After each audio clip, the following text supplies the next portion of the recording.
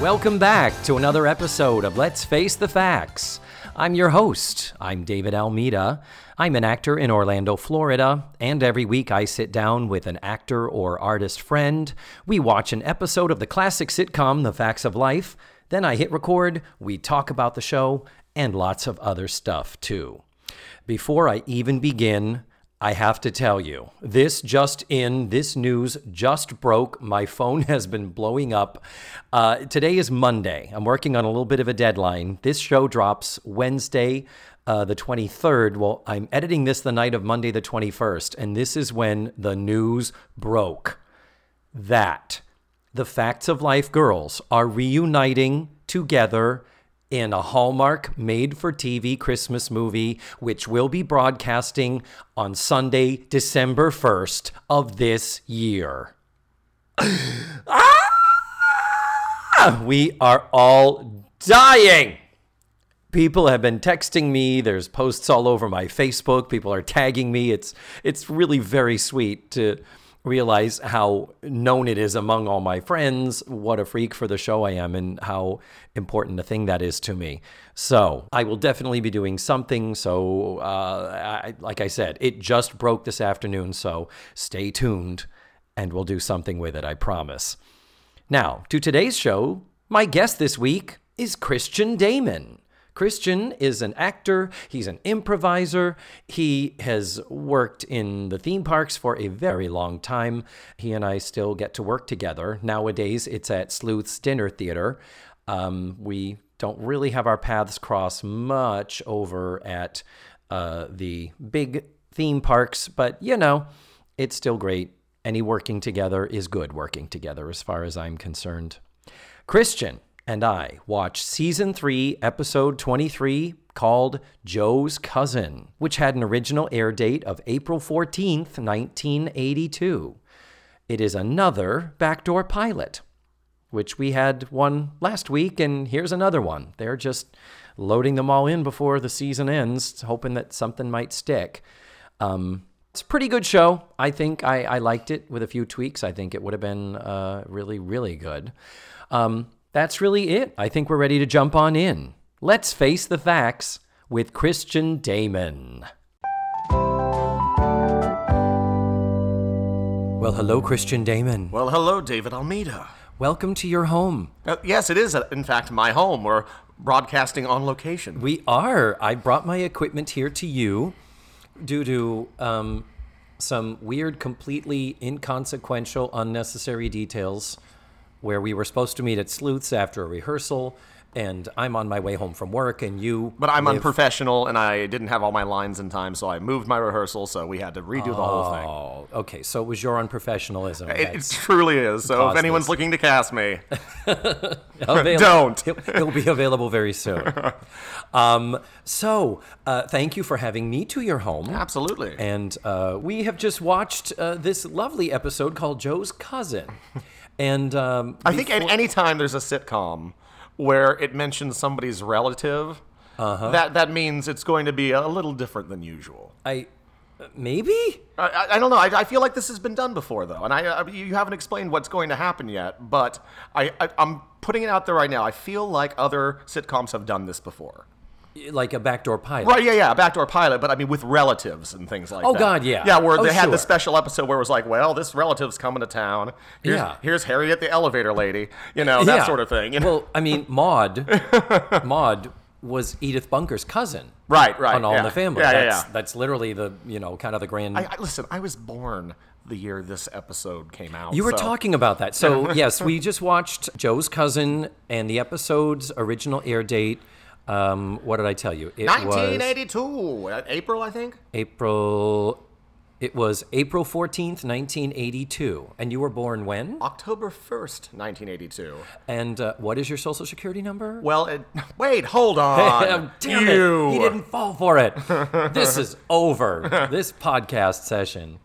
But, so therefore, may I assume that you did not grow up watching this show as an infant? No, I mean, I was aware of it, especially in reruns. Listen, I watched, it wasn't a Nick at Night staple, I don't think, at that time. But I watched older stuff. Yeah. Oh, like, God, yeah. I had, the Isle of Lucy's and the Mr. Eds and Oh, things. God, yeah, and I that did was too. that was what I had because I stayed up late. My parents didn't care. Yeah. They were Same here. great parents. Yes, they were. But we'll yeah, talk- but I know Facts of Life was never really in my wheelhouse. So. Okay, well, that's fine. But you said you knew what? I knew two things. For some reason, I knew of Mrs. Garrett, and I knew Tootie. And you knew Tootie. Because Okay. there was a specific episode that all I could remember was it was kind of like Twilight Zone-y or Halloween themed or something, and there was this guy who'd show up and would just say Tootie, and that's all, and that's what stuck in my brain. I believe that is a season 8 episode called Seven Little Indians, and it's like a Twilight Zone spoof, and that's Like a mystery. So it was like an Agatha Christie thing. Which is Yeah, because yeah. hers was 10 Little Yeah. Indians, but that was a Cloris Leachman episode. That wasn't Oh. even a Mrs. Garrett. That wasn't. I think it's season 8. It's Over Our Heads. Okay, right. So you saw a later one, but that would have been like 87. And I'm sure I saw, and I know I've seen like bits and pieces of episodes over the years. Oh, God, yeah. It was just, it just never really got to me. So Yeah. Well, But not everyone- now, Joe's cousin. Now that you've seen this, I think we've gotten you hooked all over again. Well, I think there was a lost opportunity that occurred here. To have television's first lesbian protagonist. But we will get to there. So before we start into the nuts and bolts of synopsizing, Christian, Damon. Yes. On my show, I always ask my guests if you would please give me a 1 to 2 sentence synopsis of the entire show. Just a quickie one, like you might see in a TV guide listing. Okay. All right. So Joe reminisces about her time at her uncle's house with her cousins. Fun. That's it. That's the DVR. That's on the DVR. That's it. That's what it is. Yep. So that's pretty much it. It's called Joe's Cousin, and we meet more than one cousin. Yeah, but the Joe's cousin we're talking about is a full-blown lesbian. A 14-year-old lesbian. I'm not sure I can agree with that. I don't know. I think she was overcompensating with that glorious dress she was wearing. we have so many fun things to discuss. So let's just get right the fuck to it. So we begin our episode in the parlor of the Facts of Life, and all the girls are sitting around. Blair is filing her nails. I don't even remember. And just can you just give me just a quick.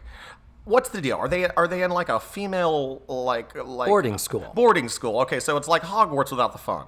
Yeah. So it's and Mrs. Garrett's like Maggie Smith without the talent. Facts of Life. Hogwarts without the fun. Yeah. That's the new catchphrase. Now, you're familiar with The Worst Witch, aren't you? Oh yeah. Anything can happen on Halloween. Well, there's that, and there's Teen Witch, which also, if you know anything about that. I'm not familiar with Teen Witch. Oh, but, well, then I'm going to show you a video after this is all said and done. Oh, very nice. Well, my friend Todd Michael, who is a listener of the show, he pointed out to me when he showed me The Worst Witch, he said, how did J.K. Rowling not have a huge lawsuit thrown on her by the Worst Witch people? Because the Worst Witch is literally female Harry Potter before Harry Potter. I'm fairly certain everybody involved with that is either dying or dead of embarrassment. So I know. But that's what really happened to Tim Curry. But oh, bless. But Charlotte Rae playing the twin roles Right, and all yeah. that. Charlotte Rae, that's the Yeah, connective tissue that I bring that up with. So we start in the parlor, and we learn that Joe is going to the train station, and she's all, "Hurry up, Mrs. Garrett, let's go." And not really anything of consequence here, a couple of jokes. And then Joe says, "The best years of my life was spent at my Uncle Sal's gas station." Hard cut. Not even like a wavy doodaloo, doodaloo, doodaloo. No, just bam, smash cut Smash cut. to the gas station where she's not even at yet. No, she hasn't arrived The yet. whole new cast of this new show they're planning is there though. And we hit it hard because it starts with this Uncle Sal going, no, I'm not going to put in a sandwich machine or whatever. And what is a sandwich machine? You mean a refrigerator? no, a vending machine. You've seen a vending like machine. a refrigerator, though. I mean, But no, it has little. You put in the money. Oh, you mean like the little doors? Like, Yeah. Oh, okay. Yeah, instead like of like an automat, but in yeah, machine like a little form. a sandwich machine. Yeah, I'm wondering what a sandwich machine is, but I sure do know what an automat is. I live in the 30s, but not the 80s. Yeah. So we very quickly know this episode of my show, we're going to have a lot of careers discussed of actors because we're introduced to so many new actors in here. And you'll never see again. Yes. Well, no, you do see some of them again.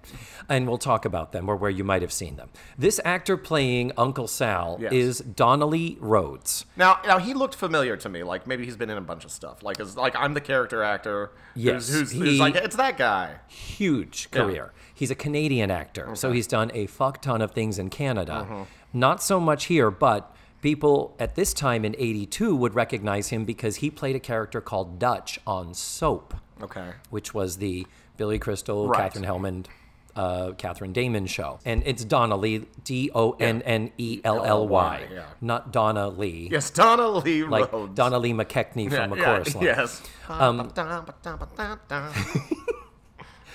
Are you a homosexual, Christian? No, I couldn't possibly be. Yeah, show I'm two. a lesbian. So he was also on Battlestar Galactica in 2004. What? The reboot? The reboot, Battlestar Galactica. Oh, well, I mean, I've seen him in that then. And you've seen him in that. That's where you recognized him. But looking at his credits, the longest run I could find was 91 episodes between 1998 and 2005 of a show called Da Vinci's Inquest. Huh. And it's the synopsis of it is a Vancouver cop turned coroner searches for truth and justice with the help of his friends. That's an IMDb. It's like the secular Father Dowling mysteries. I don't know. But yeah, it's just weird. And then there's also 122 episodes of a show called Danger Bay, which are the adventures of a marine biologist and his family as they fight environmental crimes and other problems. Wow. These are clearly IMDb descriptions by... I mean, but Danger Bay, come on. I mean, how did we not name a water park that? I know. Sadly, Donnelly Rhodes passed away from cancer in January of 2018. Oh, wow. So he's not fairly been recently. Yeah, he's been gone not even 2 years now. Oh, rest in peace, Donnelly Rhodes. Donnelly Rhodes, you had one hell of a fucking career. Seriously, look at his IMDb page. It's insanely long. So what the initial, no, I'm not going to put in a sandwich machine. He's having an argument with his son. The son's name is Bud.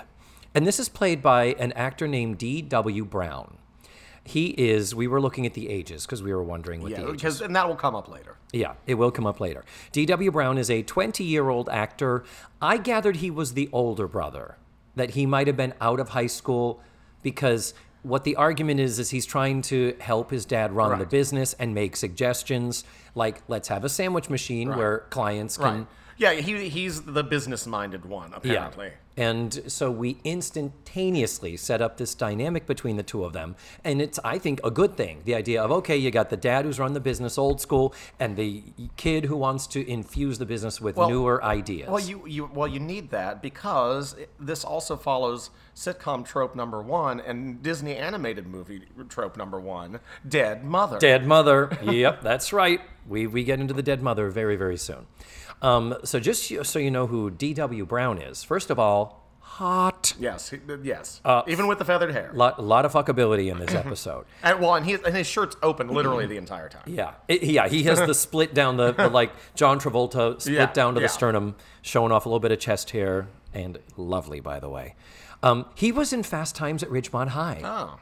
Oh. He had a very small role, interestingly, playing older than he is. He's 20 years old, and this is the same year. Fast Times at Ridgemont High was 82.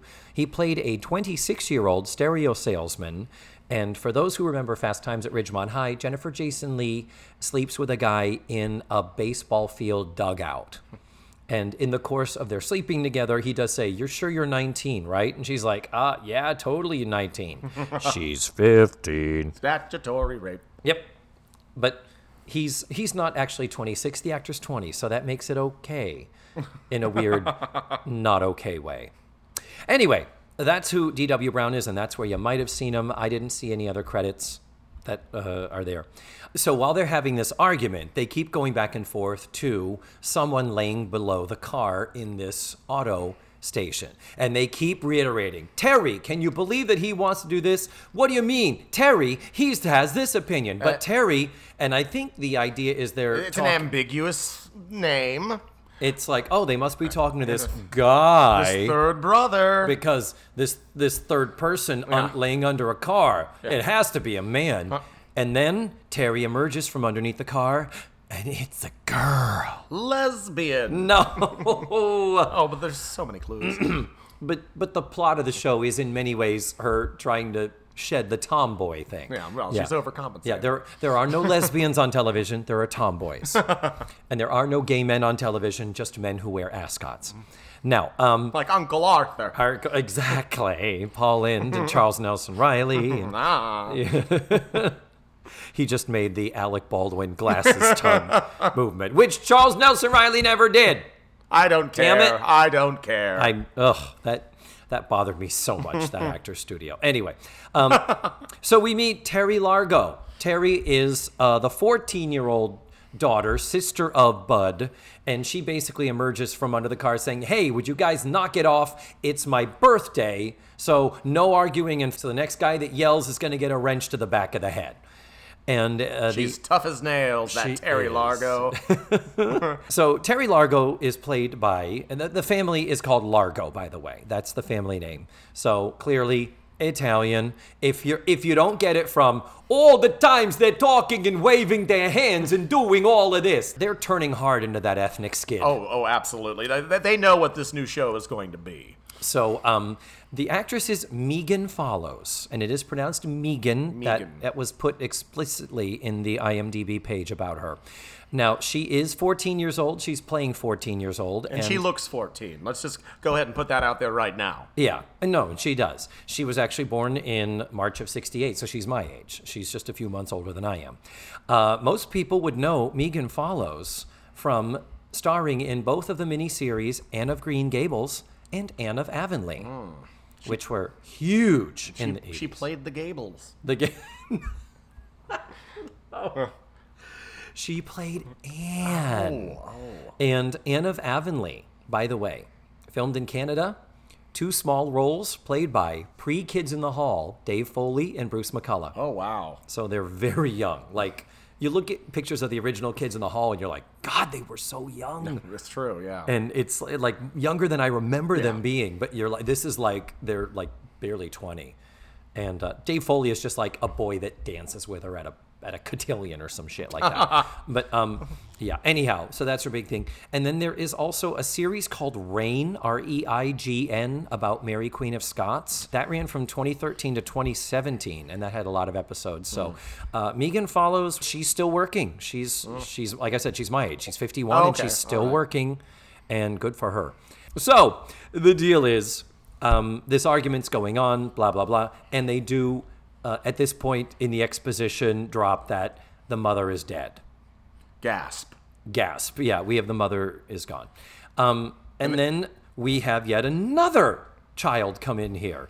The other son, named Paul. I think they sometimes call him Paulie. Something. Well, why wouldn't they? It's Italian. They're Italian. Is there an Italian family that doesn't have a Sal and a Paulie? Paulie, yeah. And in this case, Paulie. This actor is John Mangatti. Clearly an Italian boy, actually playing Italian. He is, in fact, we were shocked to find out, he's playing I think the middle child. He's still in high school. There's talk of him cutting class or getting in trouble with the principal and having food fights. But isn't he the oldest of all of them? He's 27. It's like, fuck, dude. He looks great. I was like, well, hey, kudos to you. Yeah. He had previously been on The White Shadow, which was a TV series around 1980 about a white basketball coach. Because there weren't enough white people being represented on television. No. They You were need funny. more white people. Yes. And then we have his acting credits end around 2004. So I don't know. Because he died. No, it doesn't say he died. But anyhow, John Mangatti, where are you? I will interview you. But here's the thing. It's so weird to cast these two brothers because they both look alike. They both have dark feathered hair. Right. I think clearly Bud is the hotter brother. Right. Paulie is clearly the more He's the- getting in trouble. Right. I think they clearly try to make him kind of the dumber one. Yeah, he's a little more, a little dimmer, and he's not quite as hot as his brother, but still, I wouldn't say They no. wanted to make sure they all looked like they were family members because even they all look the same. Yeah, they do. Even the girl looks they the do same as the kind other of look two. like a family. Yeah. And the fact that for this show to work, they specifically had to only have one girl in it. Yeah, but the thing is, even change the hair or something. Right, To me, yeah. I think that would have been a problem, or there would have been an adjustment made later. Thank God, the next boy we meet is blonde. Yes. The blonde Italian boy. Yeah. But John Mangatti, he's clearly the one who is the troublemaker or always in trouble. And it says he's late for showing up. He doesn't get good grades. He has a basketball with him. He's clearly all play, no work. But we will also say though that even though the hotter older brother Bud is clearly smarter, and he's the business-minded one. Yep. He's also fucking every girl in town. Oh, yeah. Yeah, like it's pretty obvious that like they make it very clear that he's just screwing girls left and right. Yeah, they do get into that about the older brother. Yeah. Yeah. And, well, he should. Yeah, but the one who is getting in trouble in high school, but who knows? Yeah. Well, you get the sense that he and Tony, his friend whom we're about to meet, that the two of them do okay. Like, they kind of play off each other and stuff. So you kind of get the sense that all the boys is fucking. Yeah, well, I mean, they could be in a video together. I'm just saying. I'd pay money for that. The other thing I want to say about Bud and Paulie, they are both hot, definitely fuckable, but they are so that 1982 super thin. They are both so like probably the quintessential is John Travolta in Saturday Night Fever. Right. For how skinny these guys are. But their high-waisted pants come all the way up over the top of their hips. So they even Bud's uniform. He's wearing one of those filling station onesies. Right. Like he's a mechanic. Yeah. So he has a mechanic onesie on. It is tailored to him. It is. I mean, when have you ever seen that before? A tailored onesie. It's like painted on him to show off his body. And I'm like, Jesus. It is crazy. So then finally, Joe shows up. It's like, oh yeah, we were watching The Facts of Life, weren't we? Yeah. So everyone else gets the rest of the week off. Yep. And oh no, I'm sorry. This is in front of a live studio audience, isn't it? Yes, it is. So they get the day off. They do. They didn't have to go to the full table read. Yeah, But they still did have to do hair and makeup for that opening scene. Yes. Which, oh, by the way, I forgot to mention, in that opening scene in the parlor, it is so short. Tootie doesn't have a line. Blair doesn't have a line either. Blair is just filing her nails. And after that hard cut, we never see them or the parlor again. But in the end credits, there is a scene where it looks like the girls are kind of clumping around Jo and pushing her out and patting her on the head and seeing her off. Okay, so this is the point where we ask all of our listeners to petition Sony to release a deluxe Blu-ray set with deleted scenes. So we can know what they all said in that missing scene. We have to know. This is the important shit. So with all the, hey, hi, how you doings, and Jo arriving, we are told the family connection here, which is where Sal says to Jo, you've got that Polnicek smile, just like their mother. May she rest in peace. So it's like, oh, okay. So their mother was a Polnicek. So we assume she is the sister of Jo's dad, because the sister of Jo's mother would have a different last name. Right. So she's the sister of Jo's dad. Jo's dad played by Alex Rocco from the Godfather movies. Right. And she's dead. So this whole, hey, what are you doing? How come you're talking to Paulie like that? This is actually a half Polish, half Italian family. Of course. Interesting, just pointing it out. What we're talking about is Jo has arrived because of they're having a birthday dinner for Terry. Because, when you're turning, is she turning 14 or is she turning 15? I think 14. I think it is her birthday. Okay, so she is 14. This is literally her 14th birthday. Because when you're 14 years old, what sounds more fun than a home-cooked dinner in your own house around a table with your family? Yeah. And that's it. And then retiring to watch television on a single couch with 5 people. They were going to go bowling too, Christian. Oh, You're being very unkind. They forgot about it. But yeah, we'll get to that too. So then the thing is, at this point, Bud alludes to, is that really what you want to do for your birthday? And she's like, yeah. And I feel like he doesn't even ask her. Bud somehow declares that Terry should maybe be socializing with someone other than her family. Like what you were saying. Right. It's like, who really wants to spend their birthday with their family? She should be socializing with other kids. Eating dinner with family, that's a Thursday night. That's not, it's your birthday. Exactly. There's at least go to a restaurant, for fuck's sake. Come on. Yeah, at the bowling alley. Yeah. You can have cheese fries. And they're having a special meal. Okay, this is where we kind of hit upon what's about to happen is shouldn't she be socializing with people her age? Shouldn't she? Is this really what a 14-year-old girl wants? Valid questions, but not valid when an older male brother is declaring them without asking her. Yeah. He's like, okay, well, and what's especially weird about this is he's like trying to put her out there. It's like, okay, you need to go be deflowered. But then the moment that the moment that she decides to do something about it, he like 180s it. Yeah, later in the episode. But with this, him at least talking about her doing, I mean, like I said, valid, but the writing, and this show was written by Linda Marsh and Margie Peters, 2 women. Why they wouldn't have had him, I mean, the tweak is so easy to say, Terry, are you sure you really want this? And have her say, what do you mean? Well, maybe you want to don't you want to maybe get together with your friends instead? I mean, it's like include her in this declaration as to what she wants and what she should want. It's like, fuck you. This is just the beginning of a long line of misogyny and sexism in this episode. And written by 2 women. Drive me crazy. So the dad says, what do you mean? And he's like, well, she should be starting dating. And the dad says, funny moment, he says, yeah, absolutely. She should be dating when the time is right. It's just not right yet. And he leaves. So we've got the typical protective dad thing. So then in comes Tony.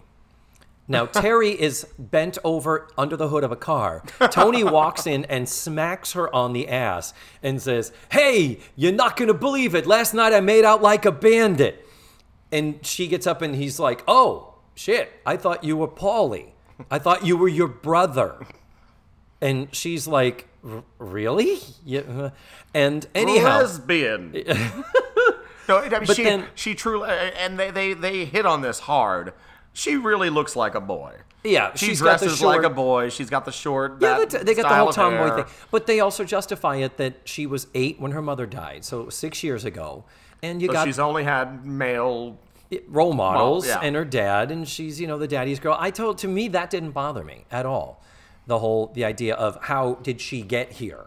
That didn't. I thought that was well set up. Now Tony is played by.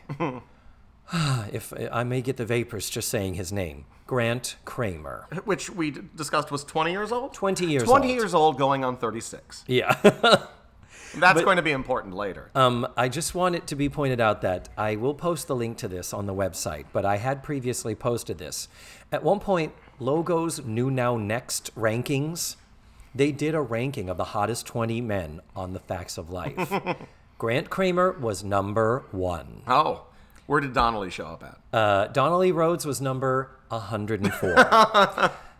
So, Grant Kramer, this is 82. In 1984, he was in a movie called Hard Bodies. Oh, wow. Another awful teen sex comedy. And it's about 3 middle-aged men who hire a younger man to help them pick up women at the beach.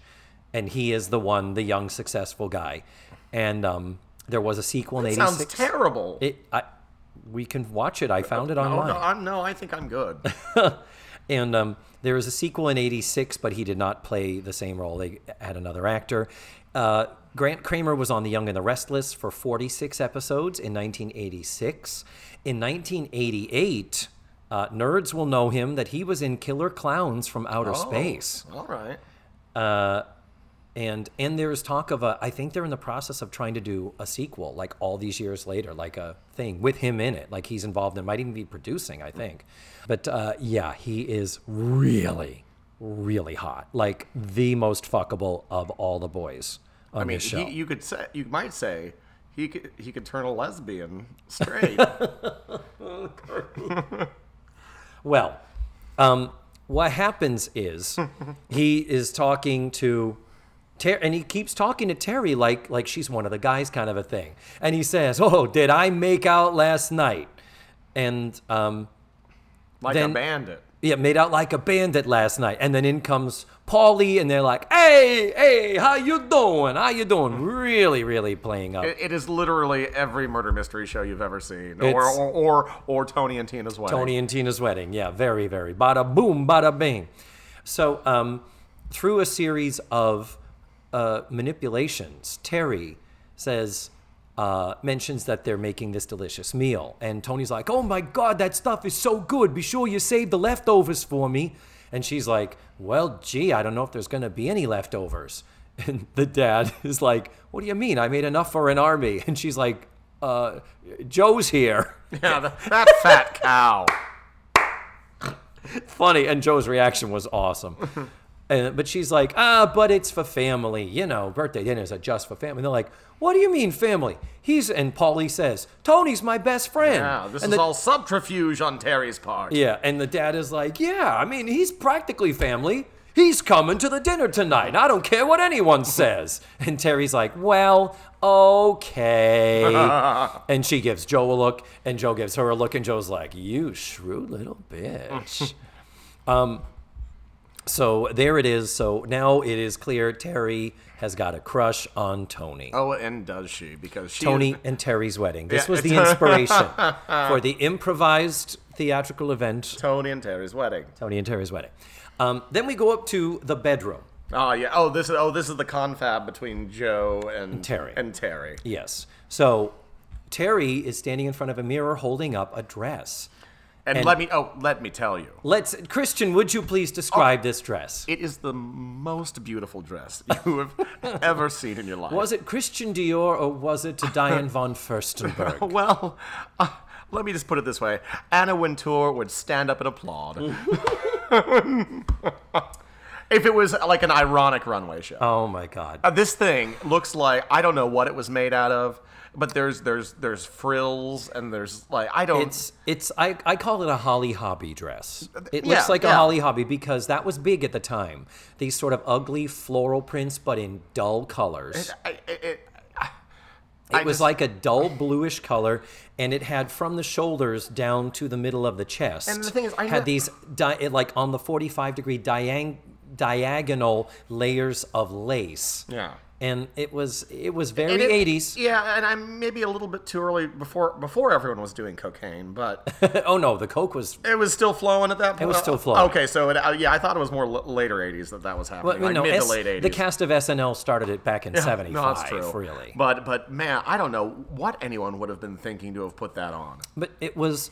We have discussed many times on this show when the girls dress up, when they try to get looking, more adult. Mm-hmm.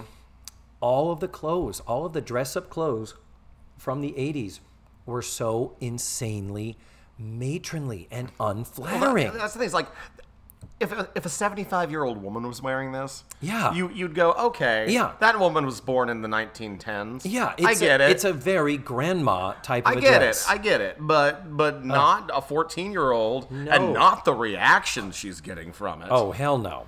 Which will be coming soon. That's coming soon. Anyhow, Joe comes out of the bathroom, and she says, "Can I show you something? Promise you won't laugh." And then she shows her the dress. And Joe's like, "So, it's a dress." Then she's like, "So what is this about?" And she says, "Is this about Tony?" And she says, "Yeah." And she says, "He said that I look just like Paulie." And she says, "Well, he's never seen Paulie in one of these." Or has he? In my fantasies. So basically she says, "Joe, you got to help me." And she empties a bag and she's got a bunch of makeup. And she says, "I bought all this stuff to wear it, but I don't know how to wear it. I'm way out of my league." And of course, the hilarity of it being Joe. Asking Joe, of all people. And Joe says, But she's got a secret weapon, though. yeah. But Joe says, I brush my teeth and then go. That's it. Like, that's her whatever. But she does have her secret weapon. What is her secret weapon, It's Christian? Blair, or as I like to call her, 1980s Laura Bell Bundy. Yeah. I never thought of that. She's got that kind of round face like Laura Bell round Bundy. face, yeah, yeah. like, I mean, she's a little Laura Bell Bundy there. Yeah, and you know, the Elle Woods, that rich. Yeah. Blair is a proto Elle Woods, isn't she? Yeah. I Just never from thought what of little that. I saw of her, Yeah. it seemed like. No, you're totally right. So she has Blair on the phone and asks her for makeup tips. It's just a chance to give a little bit of a touchstone to the facts of life. Blair asks what shape her face is, and she's like, and then Joe takes the phone away from her ear, turns to Terry and says, "Are you sure you want to do this? Are they ready to see you coming down the stairs looking like a girl?" I mean, this is seriously, this is being taken so seriously, like Yeah. she's going through like a transition. Yeah, Like, exactly. This is Yeah. this is like the proto. Yeah, Terry. Yeah. Terry could have been a 14-year-old boy. Yeah. Saying, "I want to be my true yes, self and I'm going to walk down the stairs as a girl. as a girl for the first time Yeah. and let them see who I, identify as." Yeah, no, you're right. They're Yeah, treating it like it's that big a fucking deal. And so she says, "Are you sure that they're ready for this, the family?" And Terry says, "Well, ready or not, here I come." Cue like Claptrap. acceptance and applause. But still a slightly too long pause beforehand. And it's just like They're waiting for the one person to start it. Yeah, no, but it's the clap track. It's It's not. It was not the studio. That was the clap track that we've discussed many, many times. And it's very identifiable because the beginning of it is a little clumsy. Oh, Yeah. so they yes. were like that. So they probably recorded it once, and they were like, "That's good enough." Right? Yeah. Yeah. And I realized it's actually a carryover from different strokes. Oh, so it's the same one. They just keep bringing in the same Yeah, audience. hey, spin-off. What's just a every spin-off? show. So use the same shit, yeah. So we are now at the commercial. Christian Damon. When we go to commercial on my show, I like to do a little James Lipton and get to know my guests. So please, would you tell me, where were you born? I was born in Tampa, Florida. I'm so sorry. Yes, I know, but I mean, Tampa, It wasn't Florida, your fault. Home to Home of the Buccaneers, the fighting Buccaneers. The fighting I think- well, Busch Gardens, the fighting bushes. Is that it? It's like there are a few famous people came from there. Oh yeah. So were you also raised in Tampa? Oh yes, I did. I moved out here when I was 18. So, Uh-huh. so God, 18 years ago. 18 years ago. That's right. no, That's so- true. Are you comfortable sharing the story of your parentage? I have no idea who my father is. Uh-huh. I broached the subject once. Yeah. And I was told it could have been one of 3 different people. So I am in a Mamma Mia situation. I have a dream. And then I find this out. Was there new information? I noodle this on my own. I was born on October 1st, which is exactly 9 months after New Year's Eve. Oh. So I'm like, oh my God, was this a Mamma Mia situation on New Year's Eve? Holy shit. Nah, so I don't. That's why I was asking, because you have mentioned before about you being a real life Mamma Mia. Yeah. Situation. And God knows I've gotten born with a heart defect and scoliosis. I mean, I have no idea what was going on there. It's It's a miracle I'm still alive. and don't have an iron lung. And Yeah, exactly. Club I have foot. literally titanium rods going down my spine. I had surgery when I was a baby for my heart, and now I'm clinging to life. Wow. Lovely. I'm glad you live long enough to be on my show. Yes, this is my final. This is it, the final This hurrah. is my final hurrah. Yep. After this, I can die happily. Oh dear. Wow.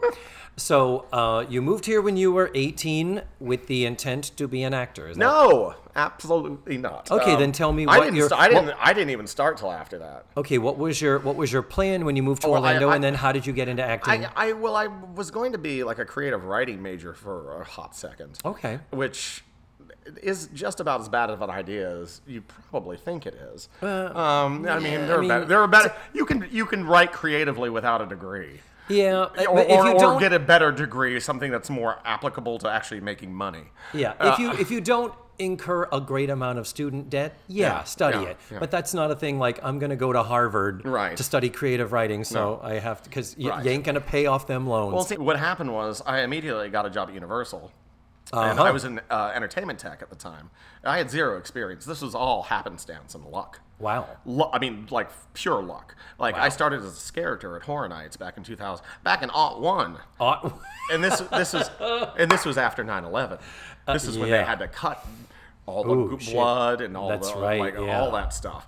But the people I met though kind of pointed me in certain directions, like SAC. SAC Comedy Lab, mentioned many times before on this show. So improv training. Yeah, that's huge. Honestly, can't go anywhere better in this part of the country. Nope. True. Very true. For the training there, or as someone called it, a trade school. I forget who it was. And really, I mean, even if you're not planning on being an improviser per se, it's going to help you regardless. Yes. God, yes. 1,000%. But so I started that, and then around that time, I also transferred to Valencia. I was like, to take theater. To get my A in theater. Okay. And so I started doing that, and that's where we met, actually. Was when you were going to Valencia. Yeah. And, there was a production of a musical called Bat Boy, the musical. Yeah. So when I auditioned for it, and I got the role of the sheriff, and you were this student, this child... that was playing. What was it Bud? Bud, I think. You played Bud. Bud. I did, and also giant bald giraffe stilt. Yeah. Oh, that's right. In the children's orgy scene, animal orgy, and that was 2004. We have known each other 15 Jesus years. Christ. It's going to be 60. Isn't that? Yeah, that's weird. Holy. Yeah, because in 2003 I got my first actor role at Universal because I had done Grinchmas for the first time. And that snowballed into a whole thing, and then eventually I got Poseidon, and I did a bunch of other things, and then I got Disney in 2007. Yes. So I mean, I was very lucky. Yeah. I mean, I went from zero to hero. Zero to, if I had wanted to, getting an equity card. Yeah. In 6 years. Yeah. Which that's pretty impressive. Yeah, I mean that's not bad, but mostly through my improv skill though. That's why I was hired. Yeah. Because that's because you are funny and you're quick on your feet, and so that's the basic rundown. And here I am, 18 years later, still at Poseidon. Still do. We're still open. I don't care. Yeah. Oh no, you should. Yeah. Still at Poseidon's Fury over at the original Universal. No, I'm sorry, Universal's Islands of Adventure. Yeah, do a couple other things too. And you do a couple other things over there too. You and I have always fantasized, and this may never ever happen, but we've always fantasized about doing a sketch show, like for Fringe or something, utilizing the talents that we have with our friends with Citizens of Hollywood. Yeah. You were associated with a show called Door Number 3. Yes, presents Skits and Giggles. Skits and Giggles. But I remember after the show going to you saying, it was really fun and it was really funny. And I said, my favorite bits in the show, Christian, were this one. And you went, yep, I wrote that. And then this sketch and then that sketch. You went, yep, wrote that. It was all the stuff that you had written.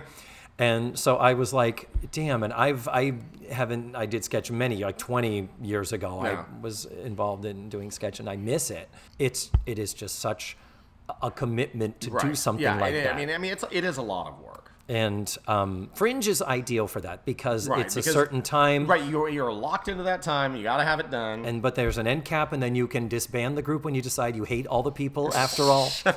Now, you are a big SNL fan like I am. Mm-hmm. Huge. We always discuss it. I know if I'm watching SNL, I can text you, and you worship Kate McKinnon. Of course. Well, I mean, I think there are a few people who don't. I would say. If you don't, what's wrong with you? Yeah, agreed. Right. But you're really kind of one of. There's such a big Venn diagram crossover of the nerd culture and the acting community in Orlando. Megan Moroney being a good example of that. But you too, you are wearing a Captain America shirt I am. because you are a huge Marvel MCU fan, and you are also a Harry Potter freak. Yeah. And you are also a Star Wars nerd. Nah, not really. Not Star Wars? Nah, it says I with the droid on the frickin' they got the $150 droid on the on your wall. But but I'm not a big fan. I go see them. Yeah. I am not a crazy fan. Yeah. I enjoy them. Yeah. Yeah. What other nerdy stuff are you into that I'm forgetting? Star Trek. Star Trek. Yes. Oh, okay. Yeah, it's Star Trek. You're thinking Star Trek. Yeah, That's what clearly, because I know you so well. Yeah. But I mean, listen. It takes a fan to pay $10 a month for CBS All Access. Oh shit! To see the new Picard. Oh God! I think everyone creamed their pants at the same time when that last trailer came out. Oh my God! Freaking Jerry Ryan doesn't age. Oh God! Yeah. I haven't seen it, but I'm not a huge star. I enjoyed the reboots. Yeah. And I did like some of the Next Generation. With what's going on in Star Trek right now, the idea is that in the next 2 years or so, there will not be a time when Star Trek is not on the air on CBS All Access. Therefore, you will always have to keep your subscription going. Oh. So, like, Discovery will go into Picard, which will go into the Section 31 show, which will go into the animated show, which will go into... So there's all these shows are in the works right now. Jesus. Like, we're in various stages of production, so... Wow. Yeah, no, that's a huge resurgence right now because CBS has it all back in their home court now again, and they're taking advantage as well. They should. Definitely, so much of our conversations in the green room, whenever we were between our sets, was always talking about that. Or just YouTube videos of. Yep. And there is a term still to this day at the Citizens of Hollywood trailer. Boy. I keep it alive. It's "Allow me to Christian Damon you," which is when I mention, there was a funny sketch where this and this happened. Well, let me just pull it up and throw my phone in front of your face where you are now technically my prisoner, but I know you really want to watch it. Yeah. And I don't mean that in a bad way. That's one of those like... Well, it's also like, I only tend to do that with really good stuff though, too. Yeah, agreed. Like, I'm actually curating these things. Yeah, exactly. That's what it is. It's like, I'm not just being like, hey, look at this puppy. Yeah, hey. Look at this. Look at this. Oh, the cat couldn't make it to the table. Oh dear. I'm very happy we were able to make this all work, and we were able to coordinate, and that I have you here, and we can be watching this show. But we have got a young girl struggling with her identity, whom we have to complete her story. Well, I mean, and what a story to be told. The greatest story ever told. Yeah, wow. So we come back from commercial now. We are now in the dining room, and they're preparing for the birthday dinner. The brothers fight. Tony shows up, still wearing his leather jacket. And I have to say, Tony's accent's a little bit more not right than the others. This was not filmed on the same day as the scene in the garage. well, no. I just think in general, that actor, it was like he was clearly hired because of his fuckability, not because of his dialect. So Tony shows up. Terry comes down in the dress. And... I mean, like, this is a debutante ball. Like, here she is. Yeah. And the thing is, honestly, Tony is really sweet. And he's like, wow. And he goes, look at you. And she's like, why? What's wrong with me? And he's like, nothing. You look really pretty. And he's being nice, and they've written it, and he has compliment, like, and he says, like, what are you talking? Terry's a real knockout tonight. Yeah. Helping to encourage her. Yes, but not to worry. That's going to swerve real soon. Yeah, that is. Because there is the question of what is Terry's plan. I'm 14, and I like this boy who's 17 that I know is fucking everything in sight. Yes. And earlier he says, there's this really cute chick down at McDonald's that we got to go see tonight. And he's like, well, no, I can't. The birthday dinner, that's how that all comes about. That will come back. I just don't know. I don't know what if Terry thinks that they're going to date. But what would their dietitian say? I know. So how many calories are in semen? Oh, no. Well, I've done some research. The trouble is, we don't have Mrs. Garrett. I don't get you to do your. Everybody does their bad Mrs. Garrett. Oh no! Along with me, I do my bad Mrs. Garrett. So if you're inspired, well, we'll have to do this again with an actual episode. Yeah, I owe you. I certainly owe you. So the family is shocked, but they're nice. There's a shock there, but even Bud says, she looks really pretty. Yeah, come on down, kind of a thing. And so they sit down, and Joe says, would you switch seats? I want to sit next to Tony. And that's where Bud says, hey, a woman who knows what she wants and goes for it. But Joe is doing it so that Tony can sit next to Terry. And then Terry said, wow, look at me. I'm so lucky I get to sit next to the gorgeous birthday girl. And Terry starts doing this adorable little, just high-pitched, squeaky girl laugh. Which apparently none of them have ever heard before. Yeah. This is the first time it's ever. Her awakening is beginning. Her exactly. She is blossoming before them. Hear her menstrual flow. This is Mina Suvari in American Beauty. And the flower petals, and Kevin Spacey is jacking off somewhere with Anthony Rapp. Oh no! No, you didn't. He went there. Jeez. Hey, Anthony Rapp's the one who took him down. Hey, I'm telling you. Hey, and well, he should have. So they even result, and I've given shit to the middle-aged vaudevillian writers sometimes for when they go for the joke. And Tony actually says, the doctor says I got a week back. And they say, really? When did he tell you that? A week back. With Rosemary and Maury Amsterdam. Exactly. That is straight up. In the writer's room. That is straight up Alan Brady. Straight up. But, so... See, I know that. Yeah. I know the fucking Dick Van Dyke Show. Yeah. So then, so the family is picking up on this, on the fact that she's giggling at him. And so she serves him his food. She says, here, let me get you another meatball. And the dad's like, he's got enough meatballs. And you're like, does he mean testicles? I mean... The word ball was in it, so there's something sexual was being referenced. There was, I guess so.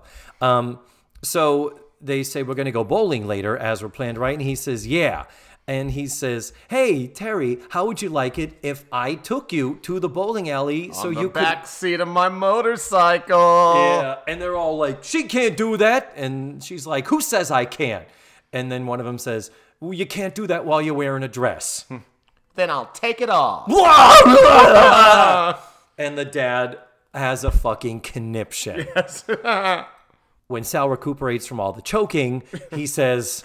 Joe, would you take Terry into the kitchen and do something for about 5 or 10 minutes?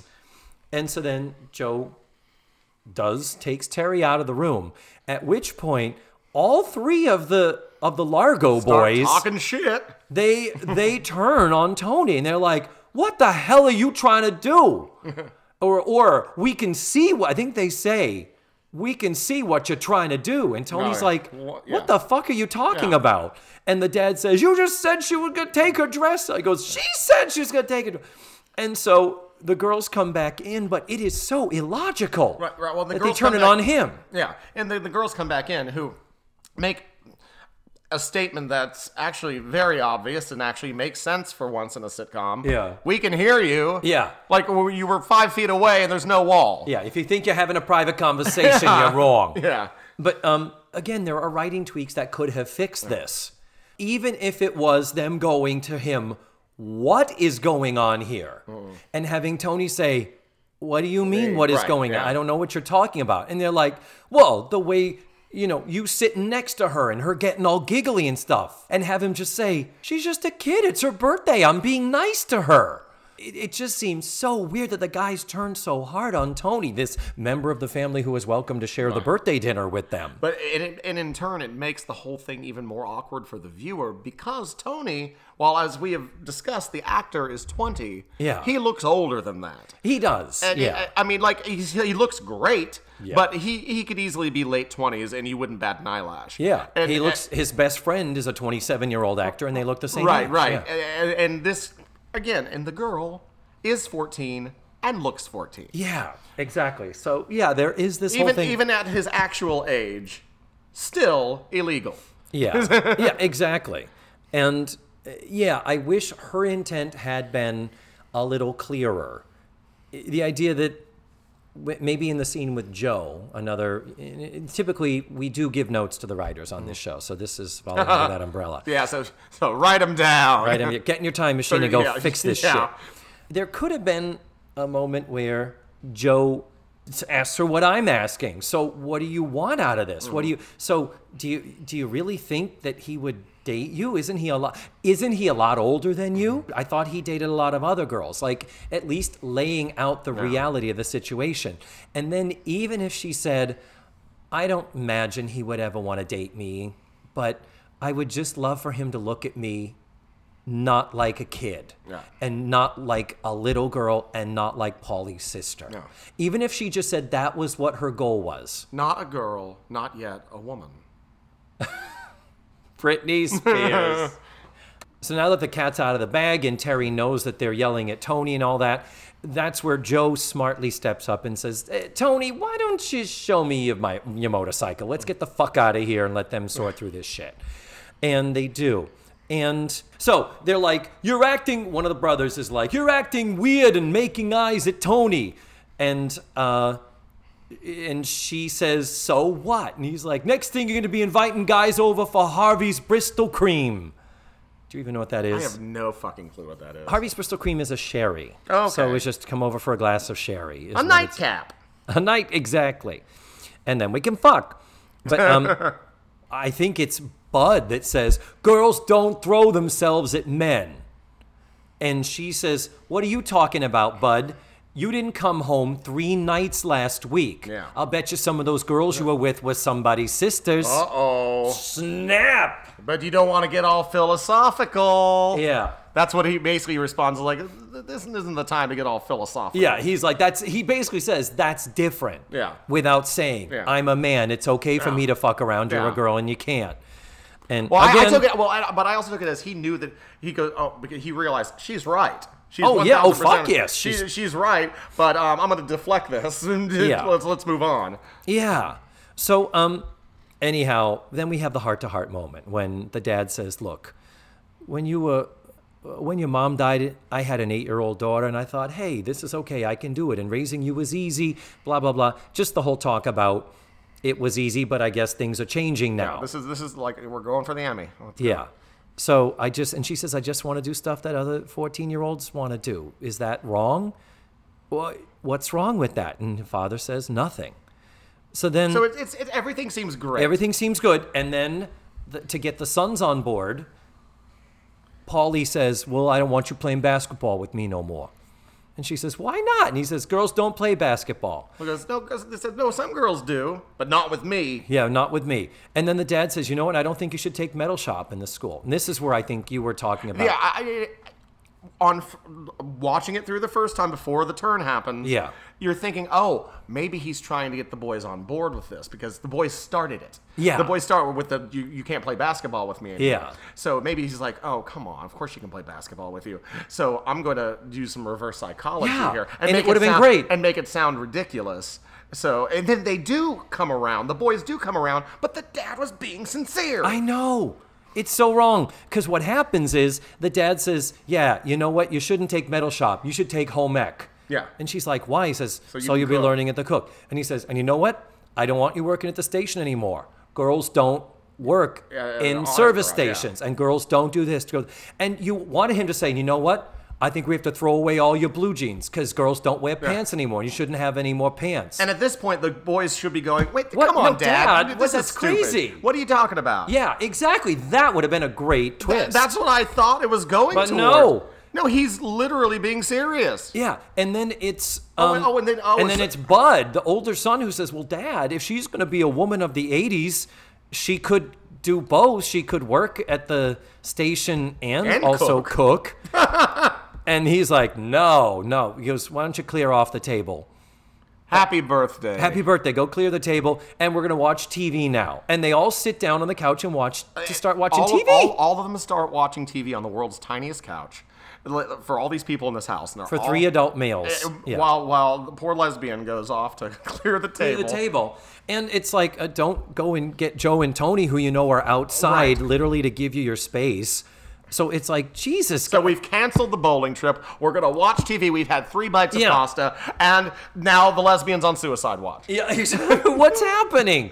Joe does come back. And she goes over to Terry while Terry's clearing the table. But where'd Tony go, though? Well, no, she says. That's what okay. Yeah. And she asks, "Where's Tony?" And Joe says he said he had to go pick up something at McDonald's. Yep, fucking the McDonald's lady. Good callback though. Yeah. That was good writing. Yeah. Terry says, "I did everything wrong," and Joe says, "You will be fine as long as you be yourself." Good message from Joe to bring from the Eastland School and from the Facts of Life chest of messages, I guess. And then Terry says, "They're not making it easy for me." And Joe says, she basically says, you're stubborn like a goat. Something like Or that. something like that. But she basically says, my money's on you. That you can, basically she's saying, you're strong and you can fight them and you can match them. So then Terry goes back over to the family and says, I'm just trying to be myself. It doesn't have to be such a big deal, does it? And then the phone rings. And the guys are all kind of waffling on answering the question, like, well, maybe, I guess we, yeah. And then Joe says, the phone call's for you. And she says, really? And Joe says, don't worry, he'll wait. And by he'll wait, he means he has to finish fucking the McDonald's. No. You see, I'm not sure that wasn't Tony. I think that was another boy. You think? No. Where would that even come from, though? Why would Tony, after what just happened, why would he call the house to talk to her after he just got yelled at for being accused of trying to fuck a 14-year-old? We have literally no evidence that there was any other boy in the picture, though. No, but I think the idea is, well, then the episode ends with Joe saying, don't worry, he'll wait. And Terry like, what? Gets up, goes over, and answers the phone. And as she gets on the phone, all the family... It pans past her, so you don't see anything else. Yeah, they all lean forward with Joe. Like the freaking big tongue coyote. Yeah. You know, like not not like in a glaring lascivious. But the idea was all of them were, I think, curious. Them like, what is this? Yeah, I think who could it be? But there was also a very strong strain of, I guess this is what's happening. Yeah, this is happening. I guess now. This is our life now. Boys are going to be calling. I'm going to give you the alternate if this show got picked up. If this got picked up to series, episode 2. We open in the kitchen. Yes. And full Cinderella outfit, scrubbing the floors. That's how I imagine it turns out. Okay. But on the upside, she's wearing a dress and she's growing her hair out. Oh.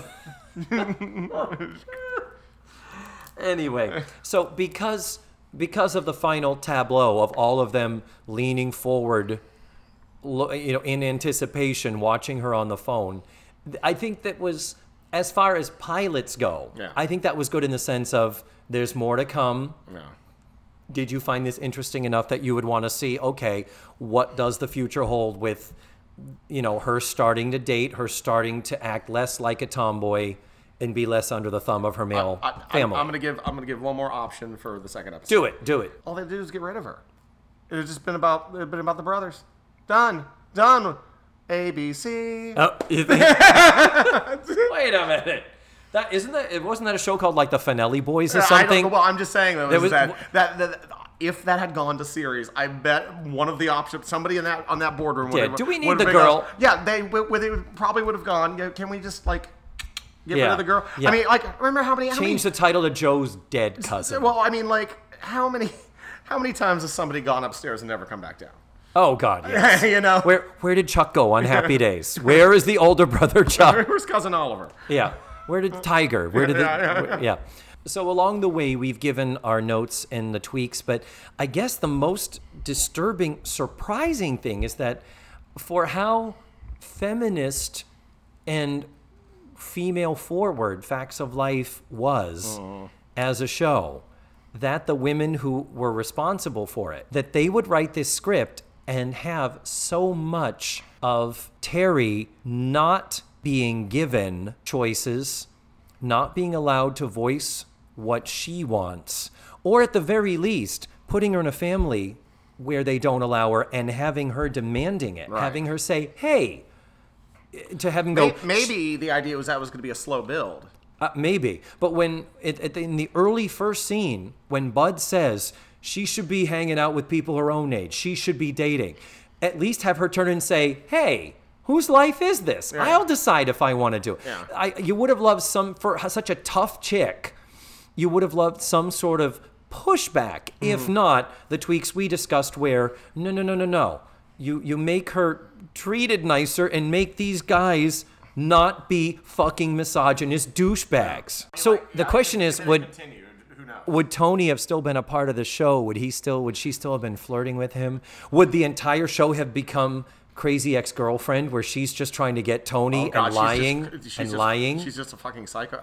God, what a proto Crazy Ex-Girlfriend, where she's just going after him, and it's a terrible idea. Yeah, on the phone. Hey, Tony, come over to the house quickly. Dad just fell down the stairs and he needs your help. And then have her walk up and push him down the fucking stairs. Or since it's an 80s comedy, she dresses up as Dad and pretends to need mouth to mouth.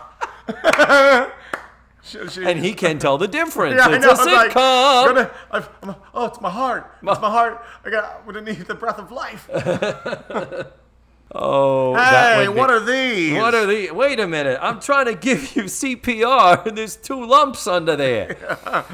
But that would have been very, very upsetting. It could have gone many, many ways. But I have seen worse episodes of established hit shows. Mm-hmm. For this one, considering pilots are so hard to write, for the fact of exposition and introduction, but still trying to make it seem like business as usual. And not only that, again, if it went to series, chances are lots of things would have changed. Yeah, it's very true. Or they would have said, make her a boy who wants to transition. Yeah. That would have been the daring show. But the thing is, if you look at the backdoor pilot within different strokes, that was The Facts of Life that brought Mrs. Garrett to Eastland. It is awful. And that's the one that said, yes, awful. Let's try it. And then season 1, awful. It wasn't until season 2 did they... NBC's ratings were in the shitter. They had nothing So they had nothing lose. Else to go to.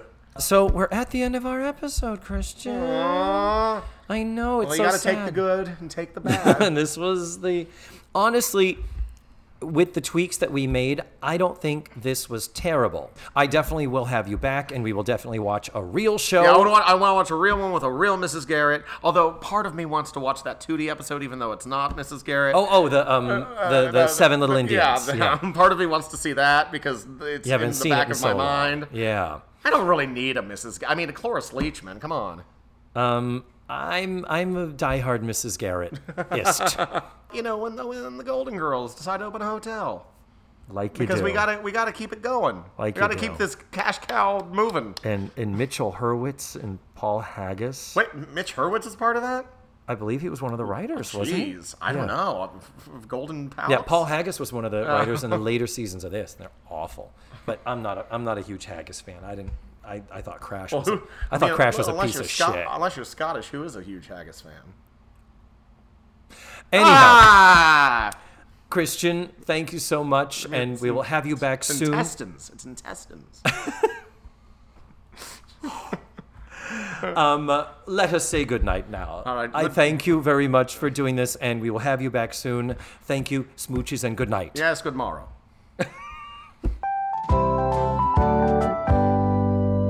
And there you have it. That was Christian Damon. My friends are all really funny, and they all make me laugh, and that is a good thing. One little follow-up is I talked about what the show would be if they had killed off Terry's character, and it was just about the father and the sons in the auto body shop. And I said, was it the Finelli Boys? And the Finelli Boys is not the show I was thinking it is. I can't think of what the show is. It's somewhere in the back of my brain. If any of you can think of it, please leave me a comment or a note on Facebook or something, because I'm drawing a blank and I am on a deadline, as I said. So I need to get this posted, and I may not have time to do the full research to figure out what the show is. Anyway, just follow up to what I said earlier about the Christmas movie happening with all of the Facts of Life girls. According to EntertainmentWeekly.com, the movie is called You Light Up My Christmas, and it's going to be broadcast on Sunday, December 1st. I assume it's a nighttime thing. It doesn't say specifically, but check your local listings for specific show broadcast times. And it does have publicity pictures of Lisa Whelchel, Kim Fields, and Mindy Cohn. Nancy McKeon is not in the picture, but it does say that she is involved. So she may have a cameo or make a short appearance in it or something. But the star of the movie is Kim Fields, and it looks like Kim Fields also executive produced the movie. So, woohoo, good for her. I am so excited. I think Christmas came a little bit early for all of us. So please tune in and then stay tuned to this show to see what happens. So next week, I'm going to be watching Season 3, Episode 24. That is the season finale of Season 3, and it's called Read No Evil. Going to have another special guest. And folks, do you realize my show is 1 year old already? When that show drops, it will be after Halloween, and this show premiered Halloween of last year. I am already a year into this. That's a quarter of the way through the entire series. That is mind-blowing. It's just flown by for me, and I can't wait to let you see what other stuff I've got in store and some other special treats that are coming down the road. But for now, I will just leave you with that little teaser there, and I will say thank you, as always, for listening to the show. I really greatly appreciate it. And remember, the facts of life are all about you.